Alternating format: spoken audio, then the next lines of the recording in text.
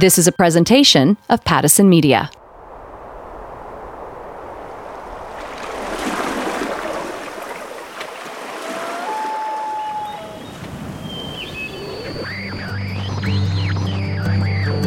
Amplify Canada is an initiative created by Pattison Media. It's designed to celebrate and elevate small businesses, the backbone of our economy.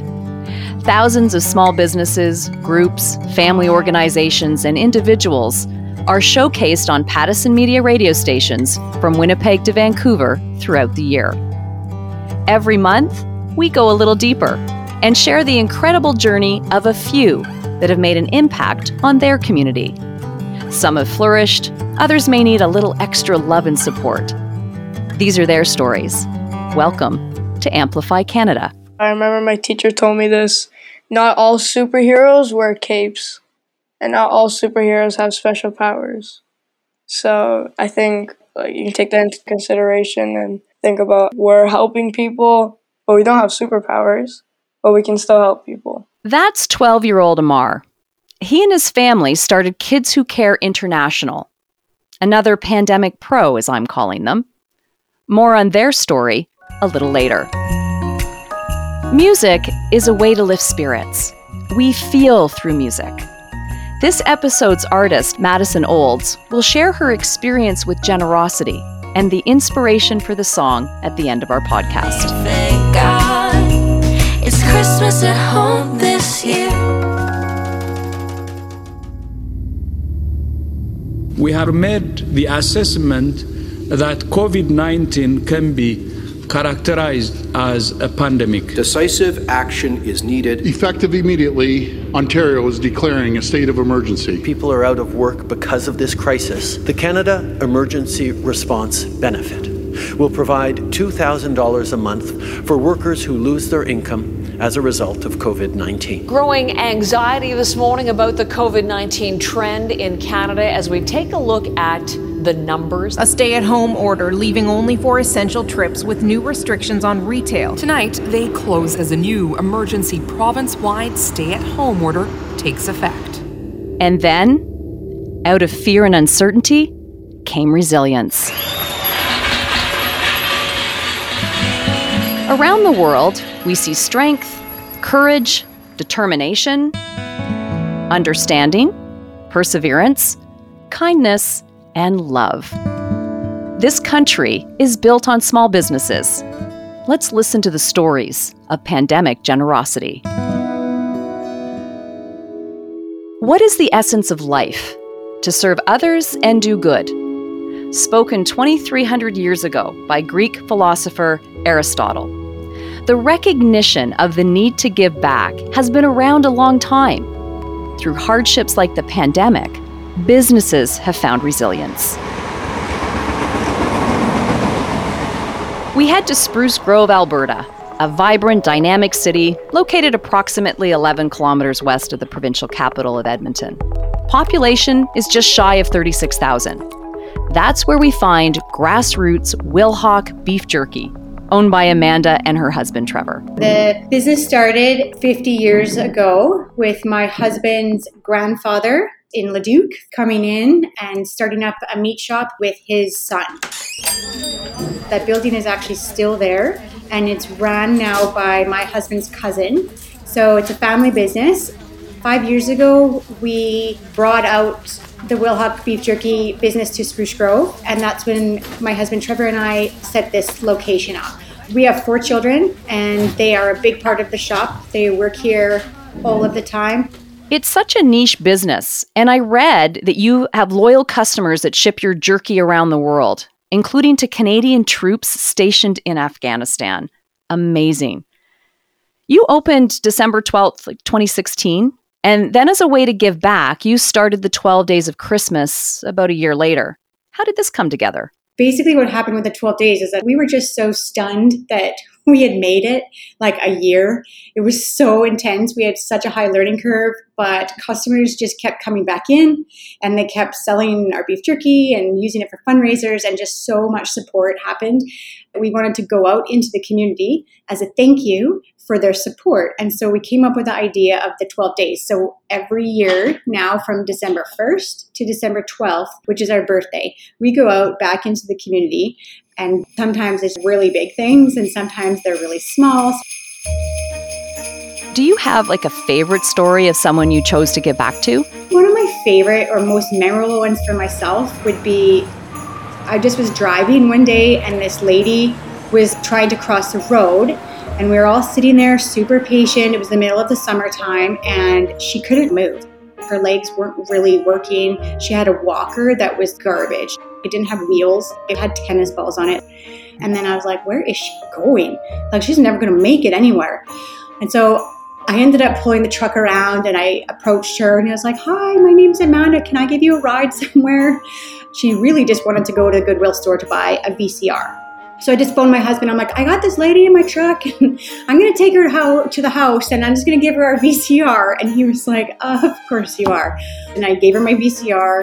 And then it was months that went by and I just couldn't stop thinking about her. And I went and my husband and I knocked on her door just prior to our 12 days. And I was like, we would like to help you out. Do you think that we could buy you a motorized scooter that you can sit in and have a basket and like you can go uptown and get your groceries? And she just had no mobility, no vehicle. She was so excited about that. You have been just so generous. Tell me about a family who needed your help. That actually came to us through a teacher. This happens every once in a while. We'll get a teacher that's like, I have this family. Is there anything that you can do? And once I read about them, I was like, oh my gosh, they have no vehicle. Dad works really, really hard and long hours, but he walks to work. And the kids sometimes don't get to go to school because it's so cold out. We just said, hey, like you're working so hard for your family and we would like to buy you a vehicle. And all the teachers were bawling and crying. And every once in a while, we will touch base with them. They're a great family. They're making do as best they can. It's not just giving away something, but you're truly invested in people's lives. Where did your sense of community come from? I think so much of it just stems from the fact that I still couldn't believe people were supporting our store. And I needed to somehow say thank you. My intention is always to just share kindness and to show people that you can do it in big and small ways. And a lot of people are inspired by the stories to go out and give. The ripple effect of what you're doing is amazing. It's one kind act, right, that leads to another kind act. What message would you give about helping others? Honestly, it's every smile, every nice comment, every cup of coffee. It doesn't have to be a huge amount of money to spend on giving. The more you do it, the more joy you'll feel in your heart. And we do feel that at the end of your life, all you can take with you is what you have given away. Not only have we seen incredible resilience from small businesses, but from individuals and families wanting to make a difference.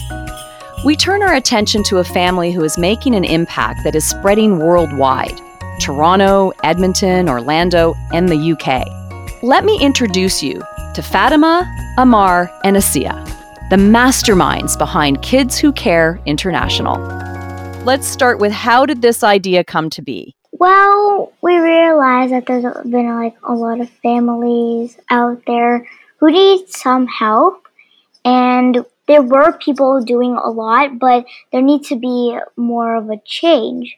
So then I feel like Kids Who Care is perfect for that, because we've been doing a lot of care missions, is what we call them. Care missions. What a great way to put it. So let's talk about the first thing that you guys came up with. So we've done 4 care missions, and our first one was baby supply. We raised $2,000 to buy diapers, baby bottles, the basic needs of a baby. That one was our first one that we did, and that one was really fun. It's fun to come up with new ideas, brainstorm, and about different things. So you're having fun and you're giving back at the same time. Like, how great is it to bring those two worlds together? Were you surprised at the amount of money that you were able to raise just putting out an idea and asking the community? How did that make you feel? I felt really happy about it because $2,000, it's a lot of money. And I knew for sure that there was going to be people who are getting help. You did the baby products, you've done bicycles. Do you have a favorite that you've put out so far that you're like, I really enjoy doing this? I like the bike drive one because we were really hands-on with that. And we had them all lined up on our driveway. We got all my friends to come. And we all got to fix them up, make sure they were all ready to go. And it was just really fun when it's hands-on. And those went to a local shelter? Yeah, a local women's shelter. So that's pretty special. What a nice way to give back. Everyone has been absolutely wonderful, from the parents to their families. I think when you see a child putting in effort to something, it softens your heart, and you want to give more and you want to do more for them and you want to encourage them further. The amount of support we have received, to see that kind of community coming together has been wonderful. Fatima, what's the first thing that you would tell other parents who want to do something like this? Where it begins is conversation. Conversations around what's happening in the world and having those really important discussions, which for us take place at dinner time, and educating them about everything that's around them, whether it's happening in China or India or Scarborough or Alberta or Vancouver right now, right? And how you as a human being brought onto this earth have a responsibility to help in whatever little way you can, which goes back to the whole Kids Who Care mission, right?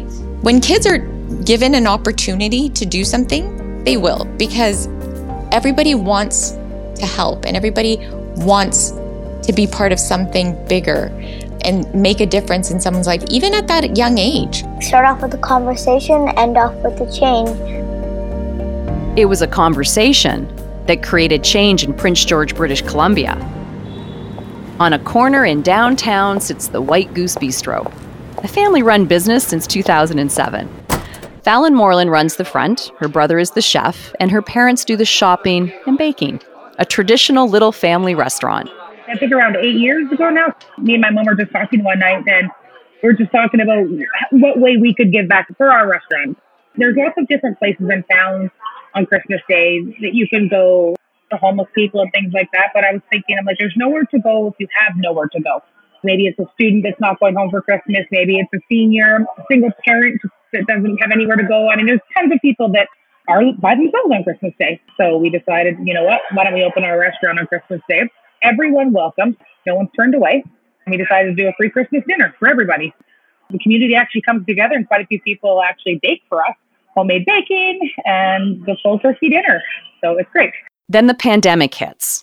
How did you manage? We never closed for a day. The second we got shut down for restaurant, we turned it that night to takeout and delivery. And our phones rang off the hook. The phones would start ringing at 4:30 and ring till 6:30, double line sometimes with ordering dinners to go. You have between 200 to 400 people through your doors on Christmas for the sit-down dinner, which is incredible. How did you support your Christmas dinner efforts when the pandemic hit and you couldn't have people in the restaurant? We still wanted to find a way to give back, so we decided to open up a nomination on our Facebook page for people to nominate families that would deserve a free Christmas dinner delivered on Christmas Day, fresh and hot, ready to go. We actually got one family that he is a huge community supporter. He fosters tons of children. He's an amazing man. When he's looking after, I think, around 10 kids, and for us to be able to be like, hey, you know what? Let us take this pressure off your plate. You ended up delivering meals to 14 families.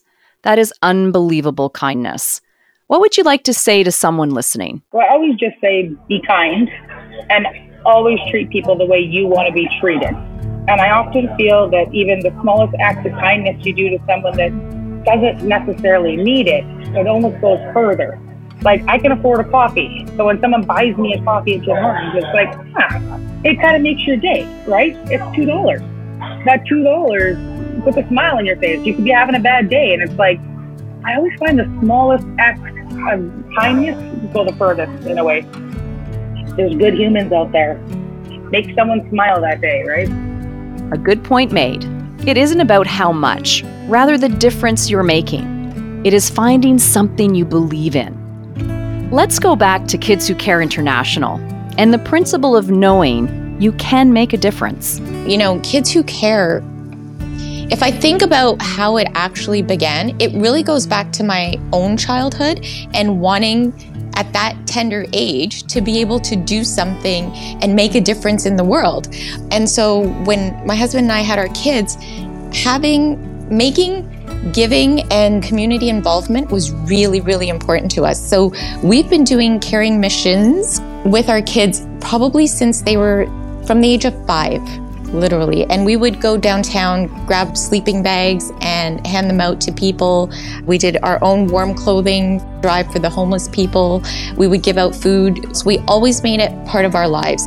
That's got to be exciting too when they see the positive effect and the change that the giving and what they're putting out there is doing for the community.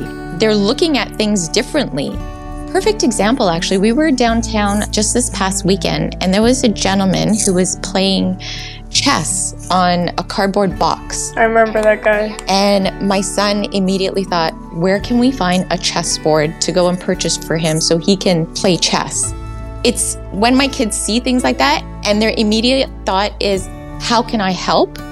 That's how I know that it's affecting them and that they're seeing things differently. They're not walking past someone. It speaks volumes to the work that you've done and the difference that's made in their lives. And they'll carry that. I think what we learn as young people growing up, we carry through our lives. So they'll hopefully pass that on to their children as well someday. So Amar, can you speak to that just a little bit? How you recognize that in your community now with a different set of eyes where you do see how people need that community support? Kids Who Care has given me the ability to see it.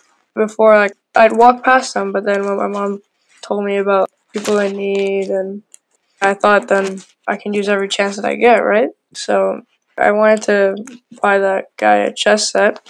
I saw that he was playing on a cardboard thing, and I thought that's a small way I can give back to him.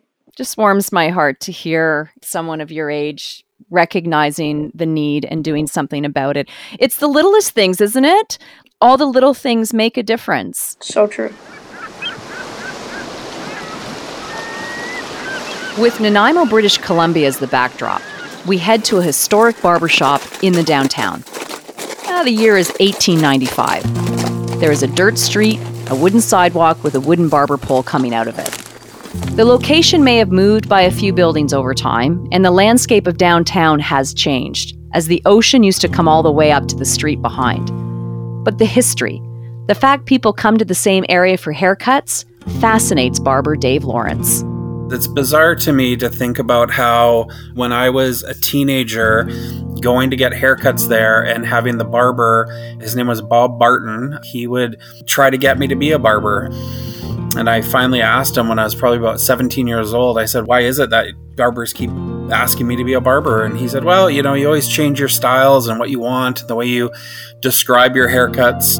That's something I think you'd be good at. And it's a good job to have. You get to talk to lots of people. But at 17, I didn't know what I wanted to do. So it just kind of sat in the back of my head. So I think it is interesting that I did actually go that route. I had a gentleman come in who was 98 years old a few months ago, and he said that he used to work at the barbershop when it was 2 doors up the street. So it was right next to the Queen's Bar on Victoria Crescent. And I tried to quiz him of how long it was there for, and he just said forever. So I did some digging of my own, and I found some old pictures from 1895. So it's a historical landmark. I love the connection to when you were a teenager and the history of the barbershop. Can you tell me about how you started doing Fresh Start and getting involved with kids? Yeah, of course. A few years ago, I had a friend of mine was volunteering at the 710 Club. 710 Club is a place where you can go, you get a free breakfast, they give you a paper bag lunch. So this friend of mine was telling me how it wasn't just homeless people. And he said there's families, there's kids. He goes, you'd be shocked at the amount of kids that come there. So many kids and families that kind of fell below the poverty line. This was eye-opening to me. So at the same time, this story was going kind of viral where this barber in the States was to promote literacy, giving away free haircuts if you read him a story. These two friends of mine, they really started saying, well, you got to do it, Dave. It's such a good idea. Sure, I'll do the free haircuts for kids if they read to me, but why don't we help all these people in the community falling in the cracks? So you guys help me collect school supplies, backpacks, clothes, and books. And then that way we can really help them out, because I have 3 kids. I know that back to school is very expensive to get clothes and books and all the supplies and everything. It's a lot of money. It really adds up. So this would help out a lot. So they said, sure, let's do it. So then you took it up a notch, and 7 years in, you've identified other needs. You can come downtown and see panhandlers or people sitting on the street or people doing drugs, and you can say, wow, there's a drug issue here, or there's a homeless issue here. With kids, you don't see it. You don't really notice that, oh, that kid isn't wearing a winter coat, or he must have forgot his coat. Maybe that kid doesn't have a coat. You don't see that kid maybe didn't have breakfast. He's hungry. He's starving. He needs food. You don't see it.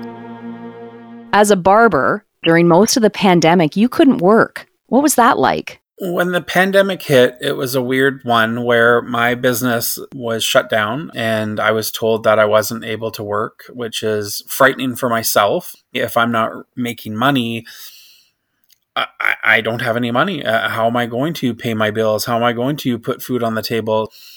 And I mean, I had a lot of people help me. They would buy gift certificates, or a bakery would bring food every once in a while, which really helped out, which was awesome, getting help for someone that helps the community, which was just great. And how did you manage the program during the pandemic? I believe it was maybe my wife came up with the idea that we'd have an online sign up.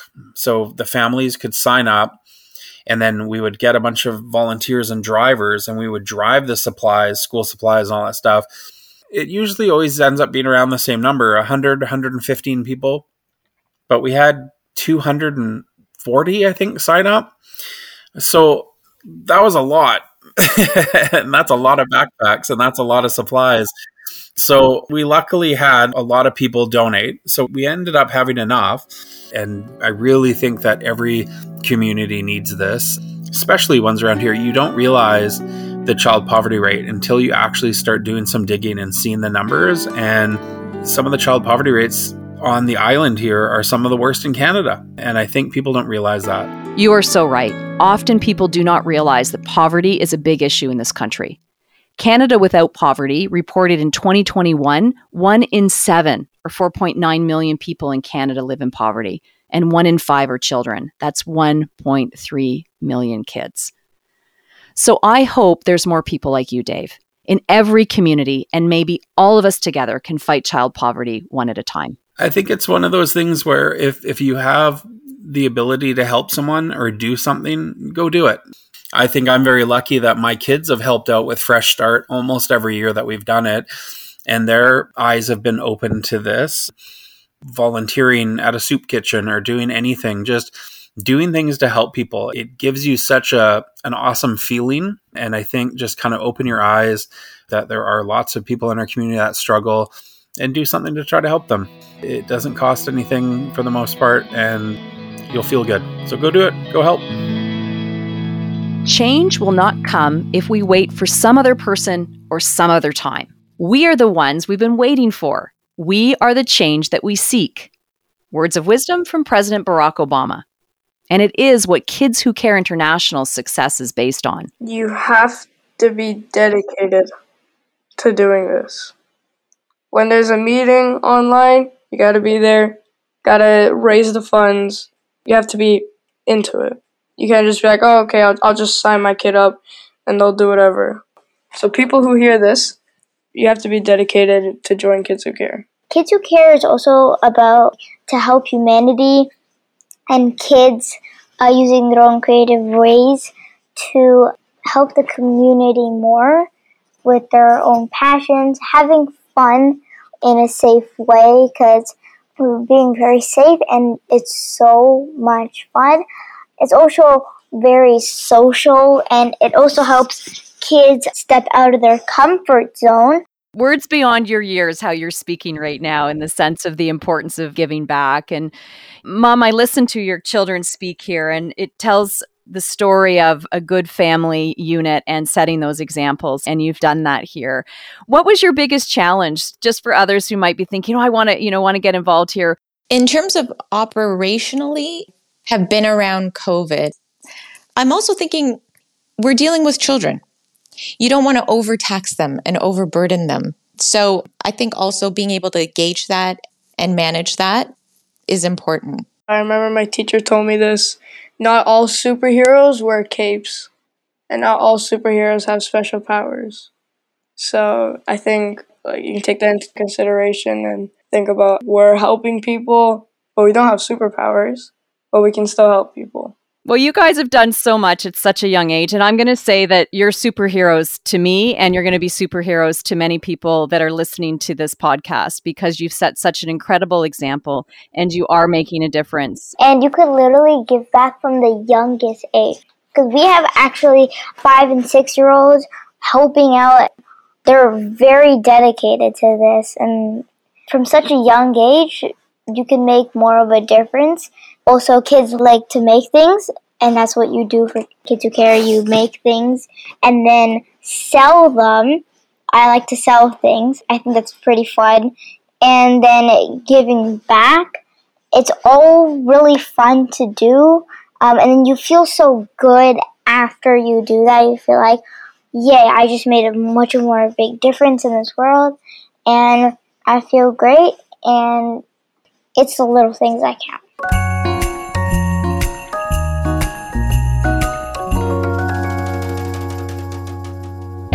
That innate desire to give back that Amara and Asiya talk about, the ability to make a difference, is exactly what is at the heart of our next story. In Winnipeg, Manitoba sits a small hotel. It has a restaurant, bar, cafe, and banquet hall. For the past 8 years, owner of 4 Crowns, Revi Rambaran, has been slowly fixing up this old hotel. It is a community place, good food, great service, and a long list of ways they give back. Hi, Revi. Can we start with the community you've built around your business? Yeah, our area of the city, we're in the north side of the city. This is where so much of our parents and our parents' generation grew up and lived. And this building itself had hundreds of weddings. And we were such a community base just out of this building, and so much history here, that we really want to bring back that beautiful part of the community, right? And I think that it's a win-win situation. It's good for business. It's good for our area. Even for staff, too. It's just we feel so good about what we've done. I think because of our community efforts, a lot of people want to join our team. They want to be part of it. It's more than just a job. It really is. It's just being energized about what you do every day. It actually makes me think of the old series Cheers, the line where everyone knows your name. But no doubt it's been hard through COVID. It took a few years for me to renovate the building and get it to a place where I wanted it to be and get the clientele in place that I wanted. And about 6 months before COVID, we finally got to a place where the customer base was great. The place was busy. Finally, after years and years, it was hopping. And then COVID hit. And we went through, I think, 3 lockdowns, and then we reopened the doors. And I think people right now are still very fearful or conservative about going out and enjoying. But those that are coming, they're coming, and they're just excited to be out too. But that being said, yeah, we're down less than 50% of what our normal revenues are. That's a tough hit. But it hasn't stopped you from giving back to your community. To be honest, your list of giving back is really remarkable. We actually have a pretty good culture here of some pretty neat stuff that we do as a team. Part of working here is helping with our give back efforts. For example, we do a tampon drive every couple of years where we deliver tampons and pads to women's shelters, which is a much needed necessity that never really gets thought of when people are donating items. We do a lot of food drives, deliver food to food banks.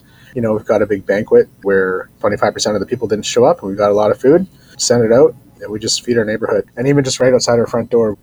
We also did a really cool thing last year where we fed 3 schools in our neighborhood. We did an invite to the students' families who couldn't afford proper meals. So we did a Saturday pickup of meals here. I didn't realize how close to home that poverty line was. I really didn't realize that both schools on both sides of our hotel had kids who weren't eating properly.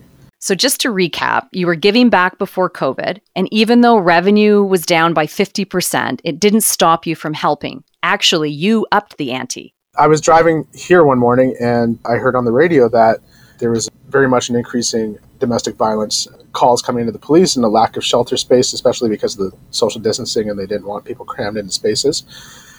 And then I thought, well, hey, we've got hotel rooms here that are all empty. We can, I'm sure, help a few people out. So I just sent a text message to our local radio station saying, hey, this is who I am. This is what I've got. If anyone's interested, let us know. And from there, it kind of blew up like wildfire. I never had a lot of experience dealing with these kind of issues in terms of doing intake, but I learned hard and fast, and we rolled with it, and we were able to help quite a few families out. So it was very rewarding. Well, how long did people stay in the hotel? Usually no longer than a few days. After a few days, we were able to successfully get them into a real resource center and get them the real help that they need. The police were very instrumental in working with us and helping us get people into the proper places. Obviously, I'm willing to help.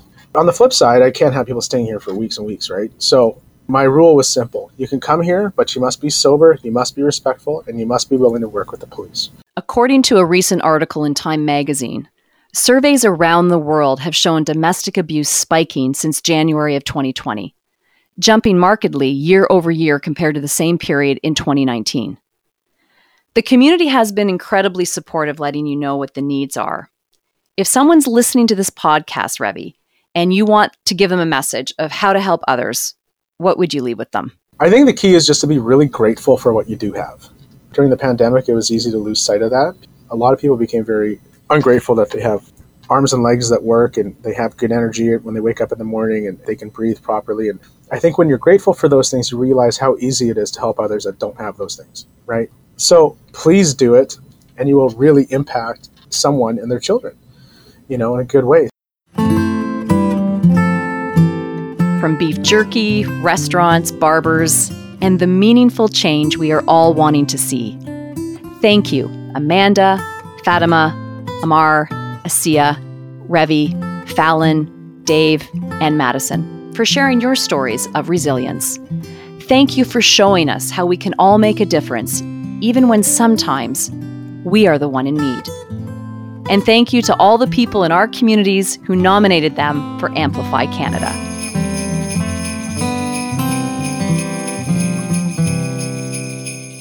Our musician is Vancouver-based pop artist Madison Olds.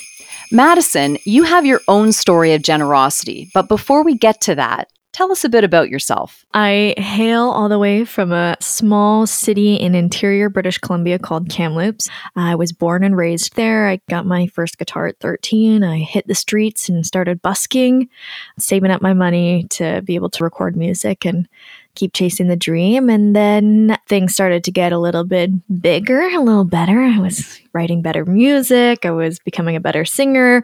I formed this all-girl country trio, which ended up garnering a little bit of notoriety and sent us to Nashville, which is where I really learned to songwrite at 18. And I really learned a lot about songwriting, and I really do credit my time in Nashville. That kind of very loosely brings me up to here now with a beautiful Christmas song out called Christmas at Home, which totally embodies the feeling of being at home for the holidays. Madison, you faced a significant hardship. Well, your boyfriend and you. And that led to the generosity in others. Can you tell me about that journey together and the fundraiser you did? My partner severed his spine in 2017, leaving him confined to a wheelchair. He's a very optimistic, positive, happy person, and I think he very much made peace with his injury very early on. And I said, hey, do you want to walk again? Is that something that's important to you? And he goes, yeah, I mean, I'd like to try, but I was told I had a 0% chance of that ever happening. And I said, oh, honey, no, I come from a family of dreaming and believing. That's who my family is. And I said, we can make it happen if it's something you want to try. So I started fundraising and kind of looking into some opportunities for people with spinal cord injuries. And I kind of found a couple different treatments, and then we settled on this one in Colombia. But we were going to need about, $100,000 to make all of it happen, and some new equipment for him. I guess we're pretty much almost at a year that we've fundraised the money, which is so crazy to think that a year has gone by. It feels like we just hit our goal last week. But, I'm a musician. He's a professional athlete. We don't make a lot of money. So I took to social media just to see, would people buy merchandise? Would people stream my music? I never wanted to ask people for money. But people were just so incredibly kind and giving, and we hit our goal before the holidays and then flew out 3 months later for Derek's first round. And we actually just came back about a month ago from his third round, and he has been re-diagnosed with a lower level injury, which is amazing. So it's actually working, and he's going to go for his final round in January. Madison, it really is an incredible story of generosity, and what a journey that you've been through. All the best with the final treatment in January. And before we wrap up this episode, could you give us a bit of background on Christmas at Home? We kind of started with a bit of just a regular Christmas song and then went into the fact that it's Christmas at home. And then, we make light of situations like grandma not being able to pull up Zoom, or not having the screaming kids, or hammered Aunt Irene, and all these funny little quips. But it definitely is a bit of a reminder that whether you're home alone by choice or home alone because you can't leave where you are right now, you can always make it magical. You can always make it holly. You can always make it jolly. And Christmas at Home is really what you make of it. It really is a fantastic song. But before we play Christmas at Home in its entirety, do you have lyrics from a song that you would be willing to share with us? Yes. You know what? I've actually never done that before, but I would love to share this 2020 and 2021. A lot of us have lost people, whether it is to mental health or to COVID or to natural disasters. And I think many of us are spending holidays for the first time without loved ones. And so I wanted to write a song from the perspective of the first Christmas without someone. And so I can read you the verse and the chorus. I write my letter, I check it twice. The only thing written is your name beside mine. And all that I'm wishing is to turn back time, hear you open the door and see you stoking the fire. You'd wrap your heart and I'd wrap mine. We could light the candles just one more time. The tree would be big. We'd turn on the lights. I could see the red and the green in your eyes. I miss you for Christmas and every day. I pray are the things I wish I could say. Like one more I love you, I wish you could stay. I still wrap your presents. They sit in the wheat for you. On Christmas and every day. The mistletoe doesn't seem to hang the same way, and the snow keeps on falling like nothing has changed. But all I want wrapped is just one more day with you.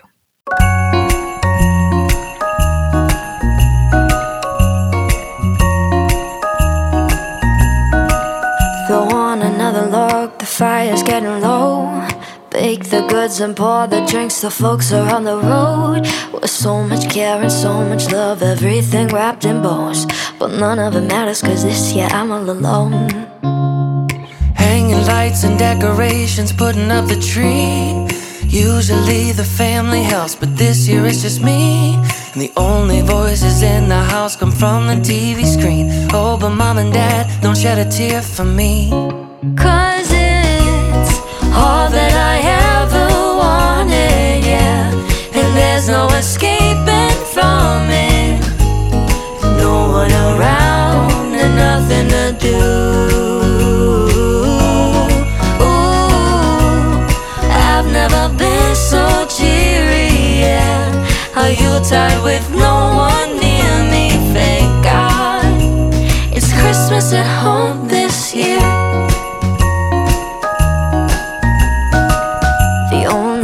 I'm gonna see on Christmas Eve, outstretched across the sleeping face of good old Grandpa Steve. While Grandma does her best to keep our call pulled up on Zoom, but ever since that reindeer incident, she's lost a step or two. The snow is falling now, the picture's so serene. And best of all, no screaming kids are hammered and Irene. At this point I don't even care what's underneath the tree.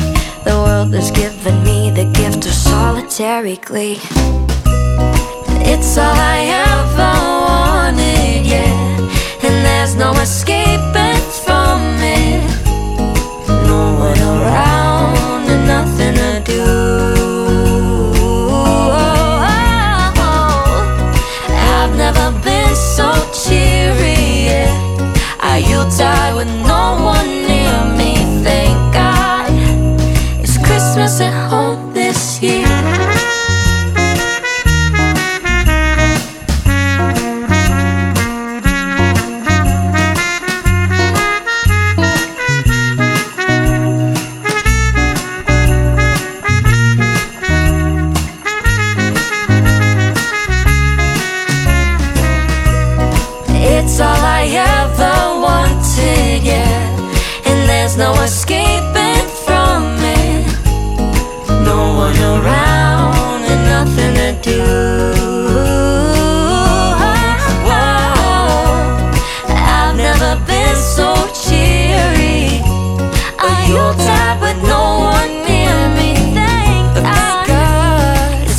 Christmas at home this year. Oh, thank God. It's Christmas at home this year.